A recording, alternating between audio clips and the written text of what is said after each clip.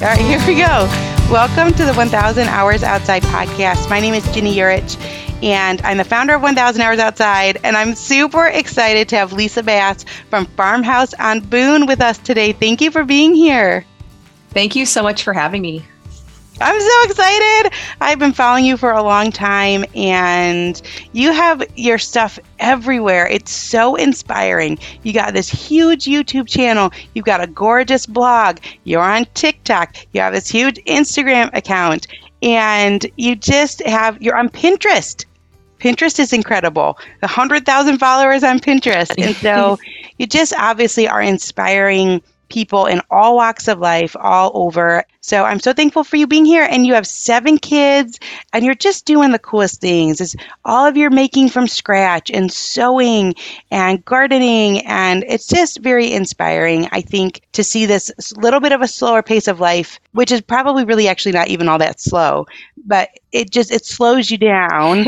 And so could you just give us a little background about where you get started with and how you ended up in this beautiful farmhouse that you have renovated almost completely? Yeah. Okay. So I've been married now for 15 years. And I always like to tell people that because whenever I get a lot of questions, I'm like, oh yeah, I remember the stage that you're in currently where you're asking me that question. And I had all the same doubts, fears, concerns, whatever. And so I've been on this journey for a really long time. The journey of like buying our little homestead, having tons of kids, homeschooling, learning things and, trying it and messing up. And I'm just 15 years into that. And so basically I've been trying to learn all of these things day by day for the last all of that time. So I've been a stay-at-home mom for 15 years. I had my first daughter. I was pregnant with her 15 years ago.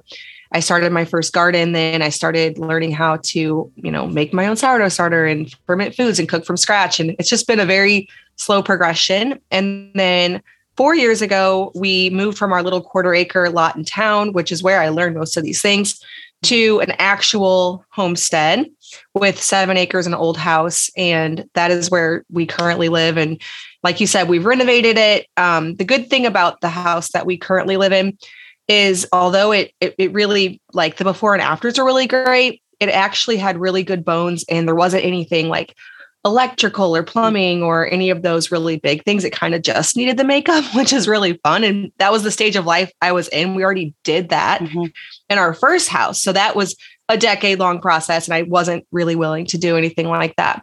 And so it's been a really easy renovation in a lot of ways because it didn't require gutting. It just required me like putting on tons of makeup, which was fun.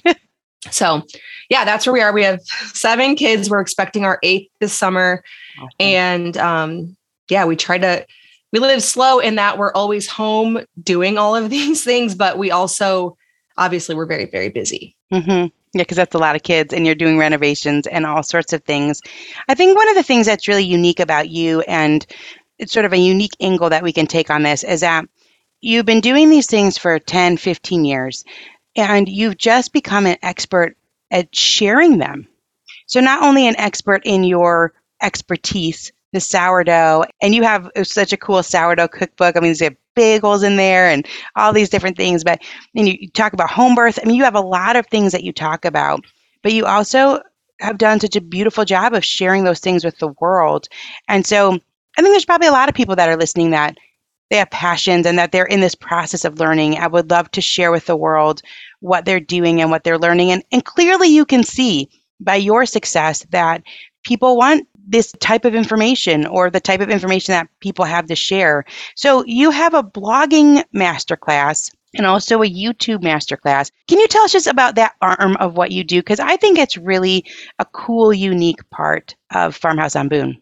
Yeah. So I started a blog about 7 years ago. 7, right? I think that's right. It says it on the website. And then, yeah, I think that's right.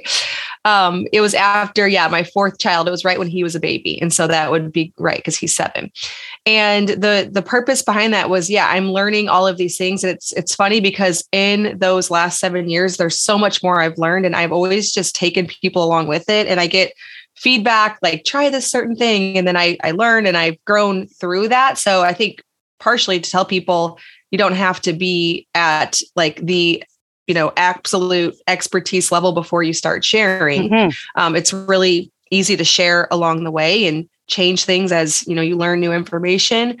But yeah, and then my husband came home from his job 5 years ago this is what we do full time. We blog, we do YouTube. And so I started my blogging course the summer after he came home. So he came home in May 5 years ago, which I guess is almost 5 years next month. And then I made the course later that year. Cause I always get people who are like, well, I'm sure you make an income blogging, but it's really just the course. I'm like, actually, he quit his job and then I made the course. So I made sure that I did know what I was doing before that. But yeah, I do educate lots of students on how to start their own blogs. And that's over on my website, farmhouseonboone.com. And how to start a YouTube. What do you find people are coming? And I don't know if you know this information, if maybe you do, maybe you don't, but what do you find that people are most interested in blogging about? Do you get that sort of feedback? Like what kind of blogs are they coming out? What kind of YouTube channels are they coming out with? Yeah. Since the niche the kind of people I attract usually are people who like to DIY and do homestead things and make things from scratch. Typically, a lot of students that take my course like to do those kind of things. But I direct people away from starting in a lifestyle approach and more in a niche target audience type of thing. It really does help growth whenever you niche down in something. And I think people see mine as a very lifestyle thing, but I actually have a few niches that I've built out on my blog. And so I do try to teach people to do that. Yeah, I noticed that. You have 3 things. And I'm going to read them. Pretty much. The 3 main topics, right? You have 3 main topics that spread into, that sounded funny. You do not just have 3 things, but you have sort of these 3 main topics, which permeate into a lot of things. So it's natural living, food from scratch, and handmade home. So those are the ones that you can drop down and learn about. And so, that's interesting. Do you have anyone that's come through your courses that you've maintained a longer term relationship with over the years? I have a few, yes, because I have this really active Facebook community associated with it. And so it's fun to see the growth of certain people over the years that, I've just seen them go from like, this is just an idea to earning an income with it. And so, that's been really fun. And then the closest example I have of that is my own sister. So after my husband quit his job, she was like, wait, what? And so she did the exact same thing just 2 years later. Like her husband, she started her blog and then 2 years later, her husband was home from his job. So I've watched that very closely. Yeah. That is so cool. Like I said, this is a really unique thing about you that you're living it out, but then you're helping other people live it out too. And I think that it gives a lot of people a lot of hope and something to try and to look forward to if they're looking for answers on how do I do something like that. And so you have got, if people are interested, they can go to Farmhouse on Boone and you have the free blogging success masterclass. And then you also have a YouTube success masterclass, a 5-day blogging business challenge. And tell us about the School of Traditional Skills. Okay, so that's not actually my thing, but it's run by the homesteading family. And they came out a year ago, so last April, and shot a class here. And then my class is part of their school. And the school is really cool because it has like everything homesteaders want to learn, from cheese to dairy. I mean, gardening, just everything. Those are the first things that pop in my head because that's what I'm thinking about right now. We have a cow that just freshened. And so I have like so much milk and I'm like, cheese, like all this stuff. But no, they have like, and they're constantly adding new classes. So that's something that I promote. Yeah. I have that linked over on my Instagram. Yeah, there's a lot of things there. And even on your Pinterest, which I've hardly ever talked about people's Pinterest, but yours had some fantastic ideas. DIY Mother's Day gift baskets. I'm like, oh, this is a fantastic idea. So people can check you out there too. Do you find that you're constantly having to learn new things with sort of the social media, YouTube, blog world? Or have you gotten to a point where you can kind of maintain and what you're doing just continues to work? It's been much easier. I remember the first couple years, every time I turned around, there was something like really difficult I had to learn. And I know you know that just like with all the things you do, there's always something. There's tech, there's just things that you think like you don't even think about whenever you first start that come up. Mhm. But I will say I'm at the point now where all of that comes very easily. Mhm. There are like right now, it's like, okay, I got to look into AI. That's what everybody's talking about now. Like how do I figure all that out? But it's not near that it was like learning something new because the base of everything, I completely understand. It's really simple. It's second nature. It's in my routine. And so, yeah, all of that has become a lot easier. There are sometimes new things where I'm like, I guess I should look into that. Mhm. But I also feel like the world will go on if I don't. And so I'm mostly not that worried about it. Okay, so tell us about summer's coming and you have a baby coming, baby number 8. Tell us how you maintain your home schedule and gardening and canning and cooking from scratch. What does that look like with a newborn? Well, I don't know because I always have my babies in the fall. Okay. And this one's like, I think it's going to catch me off guard because I just feel like I have, like the way this normally works, I have all summer and then I have a new baby and it's like fall and rest time. So I'm honestly not sure, but I am holding it all very loosely. Mm-hmm. In our garden this year, we are putting in, like, I'm not growing anything weird or different. I'm just growing tomatoes, onions, peppers, herbs, and flowers. And that's it.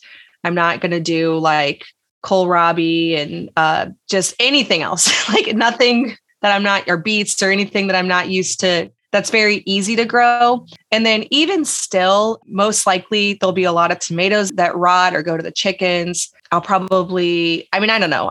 We'll see how it goes, but I'm not overly worried about it. Thankfully, we live in a day and age where if I don't can, Right. we'll be okay. So we'll see. I love that. I actually love that you said that. That's how I should garden. Tomatoes, onions, peppers, herbs, and flowers. That's it. Yeah. I'm always trying to do the other things. The broccoli, the cabbage, it doesn't turn out. Right. It's eaten. What is this? That's really a cool thing. Yep. And if you were starting with gardening, that's actually a great list to start with too, because you're probably going to be at least mildly successful with some of those things and you can actually use them. So I really like that. So babies come in and you just simplify. And then, okay, we never talked about this because this is 1,000 hours outside and it's a little off what we talk about. But I do think it's cool that you had a baby in your van, baby 3. Yeah. And then ever since you just had your babies at home. Yeah. Baby number 3. I had all home births after that. Tell us about having a baby in your van. Yeah.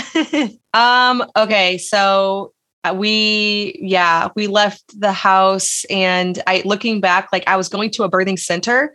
And so the midwife there also does home births. And so she was like, why don't you just call me and have me come to your house? And I'm like, it just wasn't the plan. And so I didn't think of that, but yeah, that would have been smart. So yeah, I do the Bradley method of birth, which basically just means you teach yourself to relax very deeply through the contractions. And it works very, very, very well. I've had contractions where I'm unable to fully relax. And then I've had contractions where a few later, I am able to slip into that deep relaxation and the difference in pain level is very different. And so I think with him, I was doing it pretty well to the point where I wasn't aware of how far I was into the labor. Because people are like, oh, you must have had like a 45-minute labor. I didn't. I just didn't go. Yeah. Like I should have just gone. And so when we left the house, I was kind of already in the pushing phase, which now I would recognize after having so many children, I would definitely be like, okay, well, we're not leaving because clearly I'm pushing. I didn't quite recognize it. And so Luke was speeding and we got pulled over and we didn't make it. Not even close. It's one of those stories that you always think about. Like when you see someone that's really speeding and you think, oh, why are they speeding? And then you're like, well, maybe they're having a baby. Maybe. Yeah. And that's really what happened. Right. Yeah. It was 3 a.m. So, it wasn't like there was a ton of other cars out. But people are like, well, did he pull over? And he asked me if he wanted me to pull or if I wanted him to pull over. But I'm like, well, here we are. We don't know if the baby's not breathing. Like, I don't have any training in this. So don't pull over. Let's just get as close as possible. So we were driving like 70 miles an hour when we had him. And when he came out and he was crying, I'm just like, just slow down. We're good. Wow. But get there, but just slow down. Wow. While he was driving, you had the baby. That's incredible. So then you transitioned to having your babies at home. I think if I could go back in time, I would, and if I could give advice, I'm going to do it. I'm giving you advice since this is my podcast. I would say you just have to wait. Yeah, you You can have do to whatever you wait want. longer at home. Like, I wish I would have known to wait longer. I think, it's like you're excited. You don't really know what's going on. And, those contractions start Right. and you go. And we went to and I ended up, for my kids, I ended up having 2 C-sections because it didn't progress and you're in the hospital. You can't move around. Right. You're stuck to machines. Hmm. So for our 5th baby, I went to the apple orchard all day. We were there all day and I was having contractions at the apple orchard. Oh, And yeah. and like you're kind of like living your life. And then I came home and the baby was born in 90 minutes. So I'm like, oh, if I could only go back in time, I probably would have done Yeah. a little more living. Yeah. I'd heard other people like in time that they were like, oh, I bake a cake while I'm having contractions. I never heard of that. It's like you think, oh, as soon as those contractions start. Yeah. Right. Yeah, it really does. It distracts you. It makes you not so focused on it. I think if you are like hyper focused on what's happening, it makes you in your mind be a little bit too worked up. Mhm. And so I really definitely do the thing where I almost like pretend I'm not in labor until I absolutely can't ignore it. And it's served me well for babies 3 through 7. Wow. So it's worked out really well. Just be like going about my day, like with my last baby, he's almost 18 months, I think. I was still doing dishes at like 8 p.m. and Luke's like, well, just lay down and, do you have to do dishes? I'm like, no, I'm just going to go as if nothing's happening. And he was born at 10:30. So it was very much like the last couple hours, I was totally just going about doing whatever. Yeah, you don't think about that. You think, oh, I got to rush, I got to get there. But I think the opposite. It works well to wait it out and then at the last possible minute, and then it's kind of quick. So congratulations to you, baby number 8. It's so exciting. Large families are so much fun. What do your kids like on the homestead? Like, kids, I think some kids love it, some kids don't. All kids are different. Some of my kids like to go outside more than others do. But do you have any ones that really have fallen in love with different aspects of it? I wouldn't say any of them have shown like a super strong interest as far as like, I know some families, a certain child will be 12 and is like obsessed with dairy and they'll read the books. And I don't have anybody who's that, but, they all participate. Mm-hmm. They all come out. Well, at least 3 or 4 of them come out during the morning chores. And then a few of them have some certain things they need to do in the house. I have one daughter. She's more interested. Like she's really excited with me about learning to make cheese. She's very like looking forward to when our cheese press comes and all of the stuff that we want to do. And then my 3-year-old, he's obsessed with collecting the eggs. And so it kind of just goes through certain phases with who's excited about what. But we definitely get them involved. It's not forced. And I'm not super like, I don't know, we compare ourselves. And I do have friends who certain kids have become very interested in like rabbit breeding and they'll explore everything there is to know on that. And my kids have interests like that where, they want a course on it. They want to stay up late learning about it, but it doesn't necessarily have to do with homestead stuff, which is totally fine. That's super cool. I think at some point they'll be interested. And if not, whatever, that's fine too. Everyone wants to start their year off on the right foot. And for me, that means making sure I'm eating well and have enough energy to do everything I want to do. But I'm not going to run to the butcher every day to get a fresh cut of quality meat. That's why Good Chop is such a lifesaver for our family. Good Chop offers fully customizable boxes of high-quality meat and seafood delivered to your door on your schedule. Their products are vacuum sealed and frozen at peak freshness, so you can stock your freezer and cook when you want. We had a somewhat last-minute get-together recently, and it was so incredibly convenient to just head to the freezer and pull out a couple bags of Good Chop's hamburger patties to whip up some burgers quickly. They were so delicious. Besides being delicious, it's important to know it won't cost you a fortune either. Good Chop's price per meal starts at just $3.74. Go to goodchop.com/outside120 and use code outside120 to get $120 off across your first 4 boxes. That's code outside120 at goodchop.com/outside120 for $120 off. goodchop.com/outside120, code outside120. Eating better is easy with Factor's delicious, ready-to-eat meals. Every fresh, never frozen meal is chef-crafted, dietitian-approved, and ready to go in just 2 minutes. You'll have over 35 different options to choose from every week, including Calorie Smart, Protein Plus, and Keto, Also, there are more than 60 add-ons to help you stay fueled up and feeling good all day long. So get started today and get after your goals. Some of the things we love about Factor are their 2-minute meals. You can fuel up fast with Factor's restaurant quality meals that are ready to heat and eat whenever you are. Our kids love the pancakes, smoothies, and more. And there's a wide variety of easy options for the entire day, including midday bites. Factor is the perfect solution if you're looking for fast, premium options with no cooking required. Plus, you can pause or reschedule your deliveries anytime. And remember to sign up and save. We've done the math. Factor is less expensive than takeout, and every meal is dietitian approved to be nutritious and delicious. Head to factormeals.com/outside50 and use code outside50 to get 50% off. That's code outside50 at factormeals.com/outside50 to get 50% off. And interesting, like you said, I do think that the chores themselves, they sort of go in this cyclical, like 3-year-olds to go collect eggs. How fun for them and how good for them to learn how much pressure that you touch, and you got to be careful, and you see the different colors. And that's so cool for a 3-year-old. Now, you grew up on a farm, on an elk farm? Yeah. Yeah, an elk farm. Yeah, which is very interesting. Did that translate? Well, yeah, tell us about that. I don't know if I've ever really even heard of an elk farm. Yeah, so I mean, yeah, it's not super common. My dad, I don't know when or how he became interested in the elk, but I was really young, so I guess I wouldn't remember that. But it was cool. Like we had 40 acres all fenced in with 8-foot game fence, and we had bulls with massive antlers like you'd see out in Colorado. And we had, whenever it was breeding time, they'd put together, and then we had like a little pen where we would wean the calves, and just being around all of that was interesting. I think, the homestead interest, because my parents didn't have like a homestead. They didn't have like pigs and cows and like, they just had kind of like cows and elk and that kind of thing. But I've just always been drawn to the rural lifestyle. Like it's just, I've always liked wide open spaces and having animals around. It's probably because that's how I grew up. But yeah, like having plenty of space to run around. It is how I grew up. So I'm so used to it. Also, I have an experience with large animals. Like we were always in 4-H. And so I learned, we'd get a calf at 12 months and then train them till the fair time where we could lead them around. And so whenever we went to get a dairy cow, that part was less intimidating for me because I'm used to being around large animals and like trying to control them so that you can get them to where you need them to go.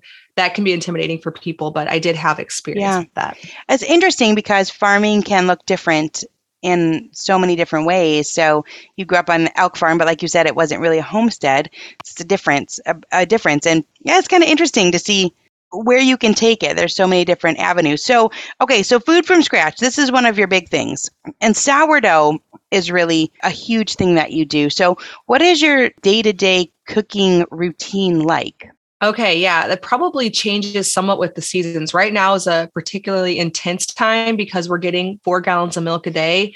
And so I've just been trying to stay up on top of that, which without making like wheels of hard cheese, which I should have learned all of the skills I needed for that and had all the materials I needed before the cow came in milk, because it wasn't a surprise. We knew she was due in April, but I like have to be forced to do things. That's just how I operate. Like I jump in, and then whenever it becomes super important, that's when I have to learn things. So I'm in the process of that. But right now, yeah, I'm making mozzarella. I'm like making yogurt. So I'm spending a lot of time in the kitchen. But I would say like on a regular basis, especially during school time, which we're still in school time, the morning will involve me like feeding the starter, maybe getting some dough going, or if the starter was fed the night before, getting something in the oven for lunch, maybe getting some yogurt started, just like little tasks that I can get going and then have them going throughout the day, maybe some bone broth going. And then I'll have something like prepared for lunch, and then usually dinner. I have like my work hours from 1 to 4 in the afternoon, Monday through Thursday. So 4 days a week. And then so after 4 is when I will get something going for dinner. We usually have a more simple dinner and a more not elaborate, but like I have more time with lunch because I'll be in the kitchen helping kids with homeschool. And so I can like get more stuff going, and that's where I can like get bread going. Whereas in the evening time, I only have about an hour, and it's usually busier because we're done with school and kids are just kind of everywhere. That's interesting. That's a good idea to flip flop, depending on when you have time in the kitchen. And maybe some people would have more time in the morning. Yeah. That's really interesting. Okay, so I'm doing the math here. You have 440,000 subscribers on YouTube and 100,000 on Pinterest and 300,000 or something on Instagram and this huge Facebook community, and you work 12 hours a week. Yeah. That's incredible, Yeah, Lisa. Have lots of help too. Okay. But what that's so inspiring that you've been able to figure that out for yourself. Good for you. Yeah. It's been a process over the years. Yeah. Mm-hmm. Yeah. Well, because I know it's like you don't want to spend all your time working. You've got a bunch of kids and you got stuff to do. So that's really cool. I like how you do that. That's really neat. Yeah. Okay. So food from scratch, and people can get, I think if they sign up for your email, they get a sourdough book, right? A sourdough ebook. Correct. Yes. Yeah. And I'm working on revamping that a little bit, but yeah. Yeah. 50-page bagels, bread, desserts, and more. And you have so many awesome videos online that people can kind of watch from start to finish. So food from scratch. And then you talk about a handmade home. One of the things I was most interested in are the beeswax wraps, because I've always seen them and I just wonder how they work. Yeah, I can't say I've used them very regularly. I have in the past, but like currently I just have gotten out of the habit of making them. But the idea, especially with dough, right now I'm relying more heavily on damp tea towels, which you have to constantly re-wet. So that way your dough doesn't get dried out. And so I will, if I'm home, which most days I am, I will just like get my dough going, get a tea towel wet, lay it on top, and then I'll throughout the day get it wet again as it dries out. Whereas like a beeswax wrap, it's like a tea towel that's sealed with beeswax. So you don't have to do that. And if you don't, and you're doing a long fermented dough like sourdough, it has to rise so long that the air will get in and then it'll get dried out on top. And so that is a really good solution if you're, trying to do no waste and you don't want to use foil, or you don't want to have to babysit a wet tea towel. That's a really good option. It's super interesting. So you can make it on your own. And I've seen people use it for you went on a picnic. You can pack stuff up in it. It's one of those things that I can't quite wrap my head around. I think those are the types of things you just have to try so you get it. Like it just kind of sticks together. Yeah. And then do you wash it? Yeah, you can only wash it with cool water because if it gets hot, it'll chip off the fabric. And then obviously it'll lose its airtightness. Interesting. So you kind of just wash it with cool water. It's like a more durable piece of plastic wrap. So you can use it for a really long time, but not forever. Okay. If you care for it properly. Like you can imagine how you could almost like clean off a piece of plastic wrap for quite a while. That would be similar, but just like a lot stronger. Okay. So that's on your website. People can learn how to make them and then how to care for them, beeswax wraps. And then you also sew. So that's one of the things that you do, different sewing projects. Have you always been interested in sewing? Pretty much. Yeah. I've been interested in sewing for as long as I can remember. I started in 4-H when I was a kid. And then I really dove in whenever I had my first two, because my first two kids are girls and they were so much fun to sew for. And so I enjoyed it. And then now those girls are 14 and 12. And well, the second one loves to bake. She does not love to sew, but the first one just loves sewing. She's just like me in that way. So yeah, I've loved it forever and I still love it. Like I don't get a whole lot of time to do it right now. I'm working on some lined curtains for the boys' room. And I have like 2 panels made of 8 and I'm just kind of chipping away at it whenever I get the time. But that's something that would be fun for me. Like that'd be an idea of like a good Saturday night for me would be sewing. Oh, that's like, I love that. That's like an old fashioned thing that at night you sit down and you sew. I was just talking to Jill Winger and she was talking about how when you do things with your hands, it helps with like releasing serotonin. You just feel better.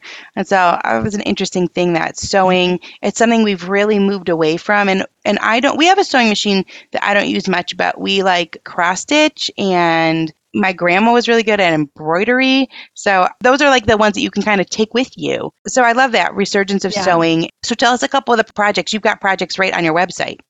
Yeah. So I have, and my sewing tutorials have become less and less as I've had more kids and more recipes.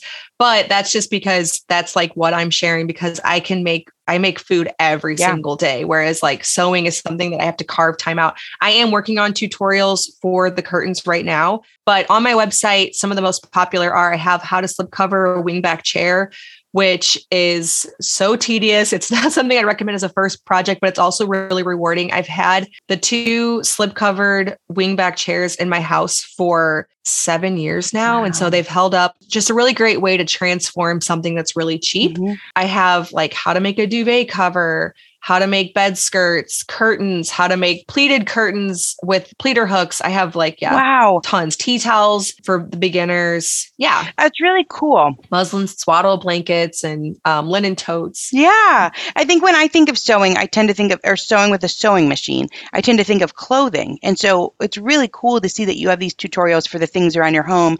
And then you've got a fantastic pictures about when you've redone all the things on your farmhouse. So you can see a lot of the things that you've sewn and you've remodeled and things like that. So that's really cool. So, and what are some of the more popular food from scratch sites that people go to? What's some of the recipes that seem to be the top?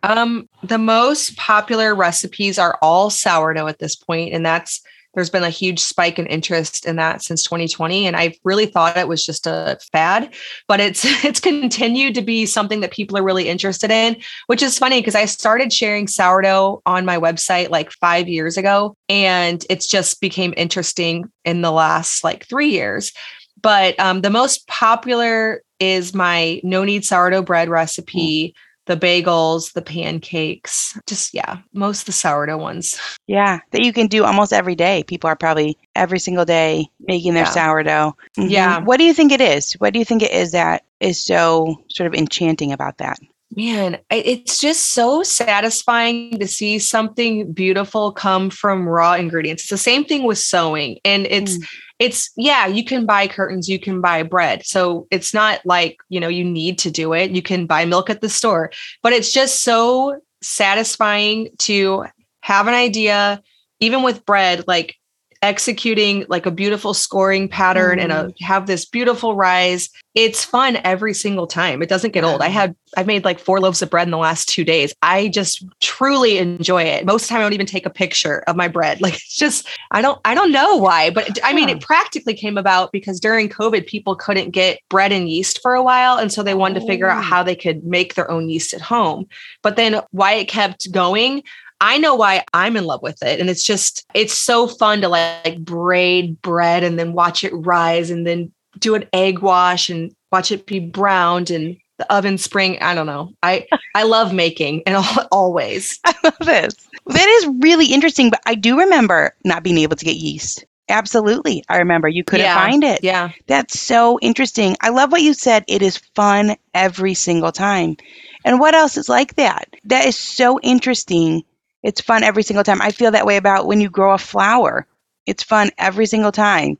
Right, exactly. Every single time you go out and see you don't need to grow flowers. You can't eat them or do anything except look at them. But I'm definitely putting flowers in my garden. Yeah. Or we grow, and we're new to it, but like even like the fun fall pumpkin-y type things. There's so many varieties. They're all knobby, or there's like the swan neck one, and there's the birdhouse one. And it just is fun every single time. And they're cute when they're little, when they first start to grow. I love that. I'm going to be thinking about that forever. That really that's what you're offering, is you're offering these simple things of life that are fun every single time you do them. That's what it is. Yeah. And they're just the basic things of life. It's almost like we're just meant to work with our hands to make ourselves the things that we need, Yeah. And it brings so much joy. Gosh, I really like that. Oh, how cool. So this is a totally different topic, but I've read that you love to be barefoot. Is that still true? It is true. I do. I'm almost always too lazy to put shoes on. We have like 40 chickens running around now, so I probably put on shoes more often than I did when I first wrote that. But I still run out to the garden barefoot. I just take my chances, That's so good for you. I've got one friend that too, and walking across the gravel, it's like your feet get used to it. Yeah. They toughen up. Yeah, I know. All my kids can run across gravel. Yeah. Okay. And your sister said you should write a book called Barefoot on Boone. Do you think you're going to do it? I need to update my about page. You said that so many years ago. I probably won't because I just will probably only ever make books on like projects. And I don't know. I don't feel like I'm like the best at articulating my words. I'm more like, okay, here's how you do this. That would be my Sure. skill. Oh, I kind of feel the same. Won't be any I memoirs. guess, yeah. But it is kind of Yeah. interesting. I think sometimes you look at your own life and you're in the middle of it, so it feels normal and just kind of routine. But from the outside in, a memoir is actually a really cool thing. And like you said, 15 years, I think that Yeah. thought of like this stuff doesn't happen overnight. And 15 years feels like a really long time. Like a really long time. In 50 years, I'm going to be almost, I'm going to be Yeah. like pushing 60. So, I mean, that feels like a long time away, Right. right? But at some point, that time does come. And so if you start now, then what you're doing is you're slowly building up these different skill sets. And then you have this life that you really want because you're able to adjust along the way. But if you never try, so I think that's kind of, I think that's kind of a cool thought of a memoir. If it's not even written down, it's like you can almost look at your life as this memoir and see like how far you've come and you've tried different things. Have there been like any major things that stand out that were really hard to get through in the last, since you started this? Yeah, I think like as far as like the business side of it, there's been just challenging aspects all along the way. As far as like gardening and all of that kind of stuff, I don't feel like I've advanced to the level I should have with gardening. But then there's other areas, like I feel like I'm still just at the basics. Like I don't know any of these advanced techniques that all these people talk about. I'm still just able to get like the basics out, which is fine. But I've seen a lot of progress with my baking skills for sure. But I'm sure like, oh man, I'm already worried about, I'm probably going to mess it up. I'm going to waste like 5 gallons of milk at one time. And that's something I'm going to get past because so many times, like I've tried something 100 times, it didn't work. But then like the last time it's improving a little bit each time. And so, I'm sure along the way, there's been lots of challenges, but I don't feel like anything I've done has been that significant. I feel like I've just, over the last 15 years, I've just like kind of worked on this lifestyle a little bit each day. And even without the blog or the business, this is all the stuff that I would be doing, like learning how to improve my sewing skills, improve my sourdough skills, and just keep plugging away at all that. Yeah. I think it's really cool that you share it, because it really is such a help. Obviously, you know that because you've had thousands of people that have taken your classes and your courses.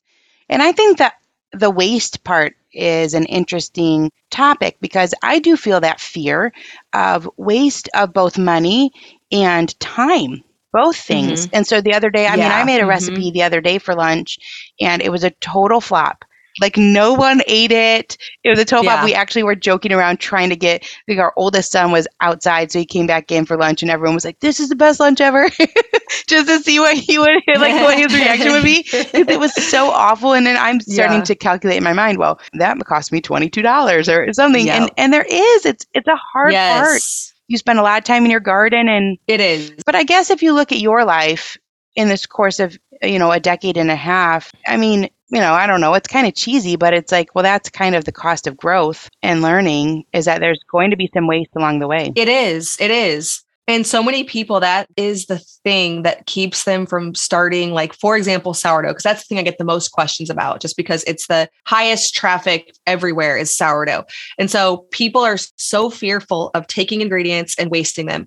And I understand, but it is the cost. And I think, who was that? Somebody said, I call that tuition. Like when you do something stupid and you waste or you lose money or anything, that's just like life tuition. Wow. Like you go to school and you spend money to learn things. Well, this is how that works too. And so, and the thing with sourdough is you can always turn it into something else. I don't normally waste food. Now, if I screw up a whole batch of cheese, it will. Like it just will. And I don't know why, like wasting food bothers me more than wasting money. I swear, I don't know why. It's weird. But you have to get past it and just try stuff. Well, because you have a lot of people to feed, maybe. I guess so. Yeah. It's like, I think it's because your time is tied up with it too. Like when you waste food, it's not just the money tied up in it. It's also. I have been looking for simple ways to form healthy habits and get the nutrients my body needs when my immune system feels unsupported. And that's why I decided to give AG1 a try. Not only does AG1 deliver my daily dose of vitamins, minerals, pre and probiotics, and more. But it's a powerful, healthy habit that's also powerfully simple. It's just 1 scoop mixed in water once a day, every day. And it makes me feel nourished and ready to face the day. As a parent, longevity is on my mind more than ever before. I want to make sure I'm taking really good care of myself so I can continue to show up for the moments that matter with my kids. Every day, AG1 helps me build long-term health with daily nutrients that support brain, gut, and immune health. All it takes is 1 scoop a day, and I'm setting myself up for the long run. AG1 is a supplement I trust to provide the support my body needs daily, and that's why I'm excited to welcome them as a new partner. If you want to take ownership of your health, it starts with AG1. Try AG1 and get a free 1-year supply of vitamin D3K2 and 5 free AG1 travel packs with your first purchase exclusively at drinkag1.com/1000. That's drinkag1.com/1000. Check it out. When the skies open up while others seek shelter, I embrace the rain. Heading to my favorite hike, the raindrops are like a soothing melody, and my Vessies ensure each step is dry and comfortable, turning a simple outing into a rather delightful experience. Whenever my kids and I are stepping into a great outdoors adventure, I love wearing Vessies Stormburst boots to capture the beauty of springtime landscapes. Their robust style is perfect for our nature excursions, adding a little dash of elegance to our outdoor explorations. This spring, transform how you view wet weather with Vessi. Their Dymatex technology makes their shoes not just waterproof, but a stylish barrier against rain and puddles.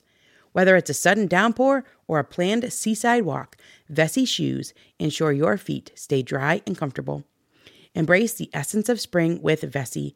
From chic city walks to adventurous treks, find the perfect pair for your lifestyle at vessi.com/outside and enjoy an automatic 15% off your first order upon checkout. That's VESSI.com/outside for 15% off your first order. Yeah, it's time and heart. So, it's like I made this lunch. I thought it was going to be amazing. Yeah. And you're waiting for everyone to be like, this was great, Mom. And everyone's like, bleh. So there's a little bit of that It's too. disgusting. Yeah. And that failure is kind of right in your face. And you're like, oh man, it just didn't work out. But I really love that concept of tuition. Yeah, we're learning and we're growing. And I do think that as adults, it's an interesting thing that we don't put money toward that growth. Really, we don't tend to. You do that all the way through your childhood, and then if you're in certain careers, you have to go to professional development or different things like that. But as a parent or as a homesteader or as anyone who's growing, there's, it's like I don't take piano lessons anymore. There's no money that's going toward personal growth, maybe aside from a couple self-help books or something. So that's a good reframe. That this is a tuition. That I'm trying to learn. Yeah, it really helps because. Why wouldn't we think we're going to have to mess things up? Like, I know for a fact I'm going to mess up a wheel or two of cheese. And the temptation is to want to get every last bit of information before you try something to make sure that doesn't happen. And I get questions where I'm like, you're past the question stage. You now just need to go. Yeah. And I know that that's where I am with this. And I see it in people with the questions they ask, at some point, I'm sorry, you're just going to have to try it. Yeah. I can't give you any more info. You just need to go forth and feel that dough. Yeah, that's how I felt with the garden. I bought so many gardening books, and then I didn't actually learn how to do it until I did it. And then I got it. It's just things that then it clicked. Yeah. It doesn't click until you're actually doing it, and that involves messing some things up and learning, which is why I think it's important to start as soon as you can, because we don't have unlimited time.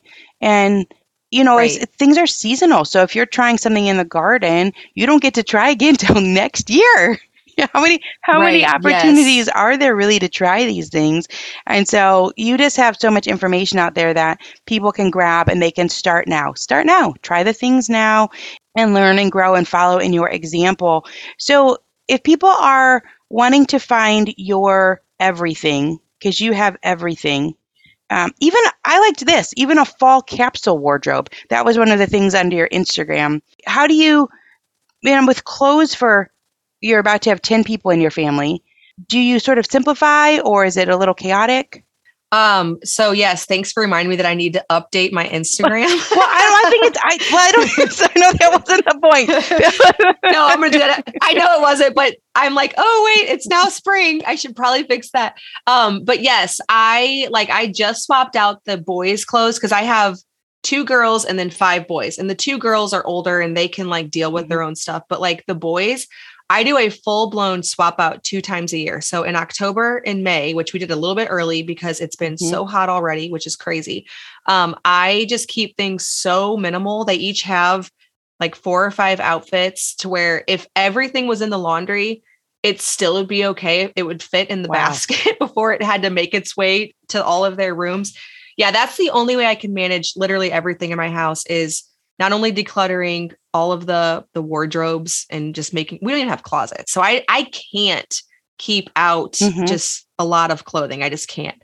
So it makes it easy. But then I also do it with possessions. I mean, I just cannot take care of that many people's things. And there are different personalities of kids, and some kids are very like meticulous with all of their possessions and they take care of them. Mine aren't that way. It's an uphill battle. And I realize they have to learn to take care of things, but I have to make it to where it's manageable for all of us. And so we just really minimize constantly. Yeah, a capsule wardrobe is such a cool thing. And so whether it's fall or spring, I think or summer, you can look and get the general premise from it. I had known this woman, and I don't think she's still in business, but she was selling little capsule wardrobes for kids. And it was just great. It was like, a little summer dress wool. So it, they don't get stinky and it breathes, with a little pair of leggings. And then there was a t-shirt you could swap out with. And I just thought, this is a great idea to have just a couple mix and match things so that you're spending your time more on all of these things that you're learning and growing and doing with your hands and less on managing stuff and clothing and that type of thing. Oh, yeah. Yeah. Because you can spend your whole life. I've been there. Like before I really took a good look at what we had, and this was several kids ago, I felt like all I was doing was cleaning up my house. I'm like, I cannot spend all of my time cleaning up my house. Yeah. Like we can't do this. And I have more help now because a lot of the kids are older. So that helps. But still, you have to stay on top of people and have routines and schedules to do all of that. And that's all great, but also just make the job a little easier, Yes, because it is hard to stay on top of everyone. That is the whole other thing. Yeah. We have tried all the things, a checklist, and you can't, you can stick with it for 2 or 3 weeks. My kids know too. They'll tell me, they're like, this isn't going to last forever, Mom. Yeah, exactly. I know, because I'm not that kind of person. I've just come to terms with it.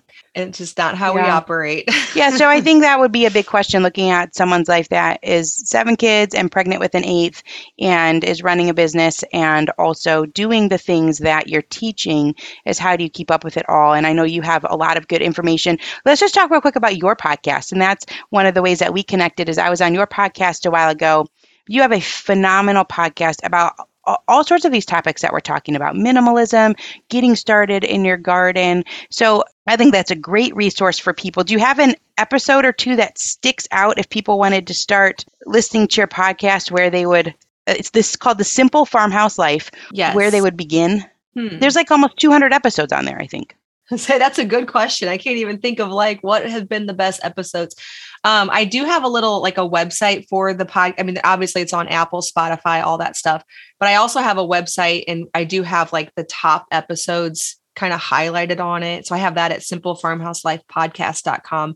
But otherwise you can just search Simple Farmhouse Life on any of the podcast apps. And I don't know, I guess just the most recent ones. I don't know. You said you had Jill Winger on. I've had her on a couple times. I've had you on. Those are obviously good episodes. One of them, I was like, that was the answer I was hoping for, Lisa. Yeah. Those are great episodes. Yeah. And then just a lot of like, I love bringing on people who maybe are only on Instagram or something. It's always like fun for people to see those people in other contexts. Yeah. I'm like, oh, I'm bringing them over to the podcast Yeah. world. Yeah, it is interesting. I think when you podcast to be on either end of the microphone, like if you're the one that's on the interview side or the interviewee side, I think that's fun too. It's fantastic. And you have a lot of things that are seasonal, so it's all applicable. So I think some of the most recent ones I saw were getting started with food preservation. So if you're talking about, look, like if you want to preserve food, you have to have a little idea of what you're going to be doing now, because if it's coming. So you kind of have to have a small idea at least about, well, if I'm going to do tomatoes, then, I need to have a little bit of an idea before August what I'm going to be doing with them. So that one looks super interesting, getting started. And I think that a lot of us are getting started. Like, how do we get started with food preservation? Growing a bountiful garden on a budget looked really interesting to me because, like we talked about, it can actually be really expensive if you're putting in raised beds and all of these different things. So just real seasonal, like that's what we should be listening to now. So the podcast has so much to offer. So I just think this whole package of Lisa is so interesting because, you reach out into all these different areas, but then you're still living it. It's like you haven't lost that. And so I really think that balance, which is hard to find, I think we're always having to chase it down, that you exemplify that. And I'm sure that you don't feel that it's perfect, but you really, that shines through you that, I'm going to live how I want to live. I'm going to share it and find ways to make that work for our family. So do you find that people are still constantly coming? Because I know our world is evolving. Obviously, blogs were maybe a little bit bigger back 7-10 years ago. Do you find that people are still, though, starting blogs today, starting their websites basically based around their interests? Yeah. I mean, the interesting thing that I think people are really surprised to hear is my biggest income still comes from ads on my blog. So that is where I get the most traffic, like the most eyeballs. I know like, oh, you have a big Instagram and a big YouTube. And I'm like, I still get more eyes on my website every month than I do any of those places.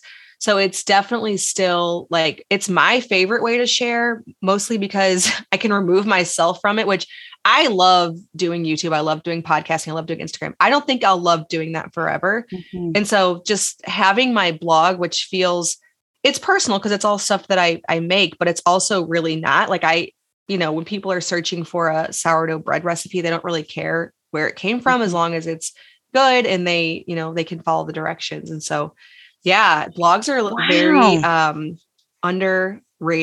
They've sustained. In my opinion. It's interesting. I read something one time about sort of long form.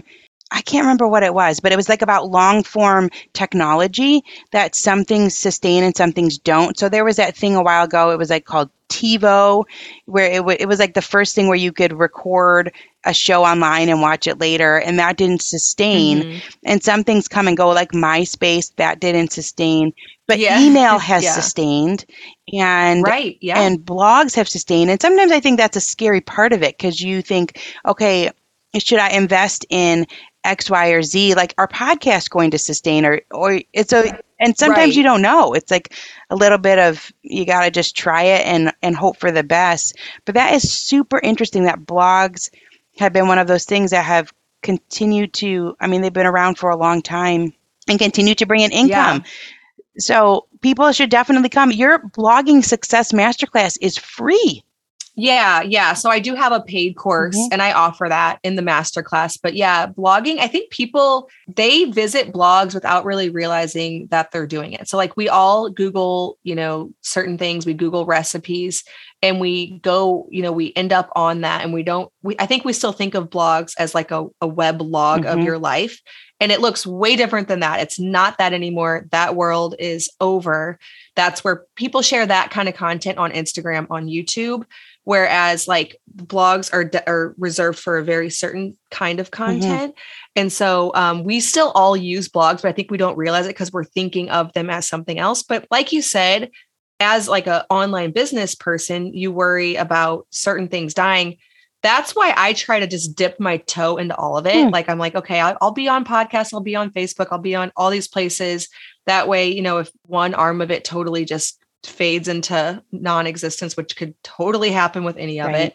We still have the podcast. We still have the email list. We still have, Pinterest, whatever. Yeah. Yeah, So that's that's really good. wise. Lisa, this has been awesome. I'm so thankful for the opportunity to get to talk to you, to be on the other side of this. People want to find you. Your blog website is farmhouseonboone.com. Boone is Boone, and I'll put it in the show notes. And you're at Farmhouse on Boone. And the podcast is Simple Farmhouse Life, anywhere you find your podcast. And then you're on TikTok. You've got your Facebook community, Pinterest, which Pinterest is a great place to go to, is really organize all the pins that you've created. Lots of cool ideas. Like I said, this DIY Mother's Day gift basket. I saw DIY window boxes, and they're all just easy things. Your YouTube channel has over 700 videos, and you can get Lisa's sourdough ebook if you sign up for the email list. So lots there for people to go and to check out. So thank you. And we always end our podcast with the same question. The question is, what's a favorite memory from your childhood that was outside? Oh boy, I have so many. I'll just say that probably float trips. So in Missouri, we do something we call float trips, which we just get a canoe and we go down the river, and we have these beautiful bluffs and just these really, really beautiful rivers. And we're still doing it today with our kids. But I'd say float trip. That's not really a specific memory, but it's just that's a mine lot of too. time spent. But we don't call them float trips. So I'm changing my vocabulary immediately. We just call it What do you call it them? tubing, or you go canoeing down the river. Yeah. But float trips is way better. Float and trips. so there we go. That's going to change my life, because we've Yeah. got some pretty rivers here in Michigan too. So I just love that as a kid. It's so beautiful and peaceful, and you float down the river and you stop for a picnic lunch. But we do not have that good terminology, so I'm changing. That's awesome. Well, Lisa, thank you. Thank you for taking your time. I know you're busy and you're pregnant and you have so much going on. So I know that all our listeners are so thankful that you came on to share with us. And I'm looking into your courses. You got such cool things. So thanks for being here. Thank you so much for having me. No one told us the truth about parenthood. Why? This is the podcast everyone needed before they had kids, because now that those little ones are here, there is a lot to unpack. I'm Rachel Shepardota, and I am your host for the podcast No One Told Us, where we tell the truth about parenting and let you in on all the stuff you really should have known about before having kids. I am the founder of Hey Sleepy Baby, but this podcast is so much more than sleep. We'll be diving into all the topics that you really care about and need to know while you do your best job raising those adorable, tiny humans. Our goal is to just make you feel less alone and less overwhelmed. There are so many things that no one tells us before becoming a parent, and I think that we should really pull back the curtain on becoming a first-time or second-time mom or dad to share the good, the bad, and the ugly. We'll have a little education, a little fun, and a whole lot of heart that goes into each and every episode. So join me and our amazing guests each week to hear us talk about what no one told us.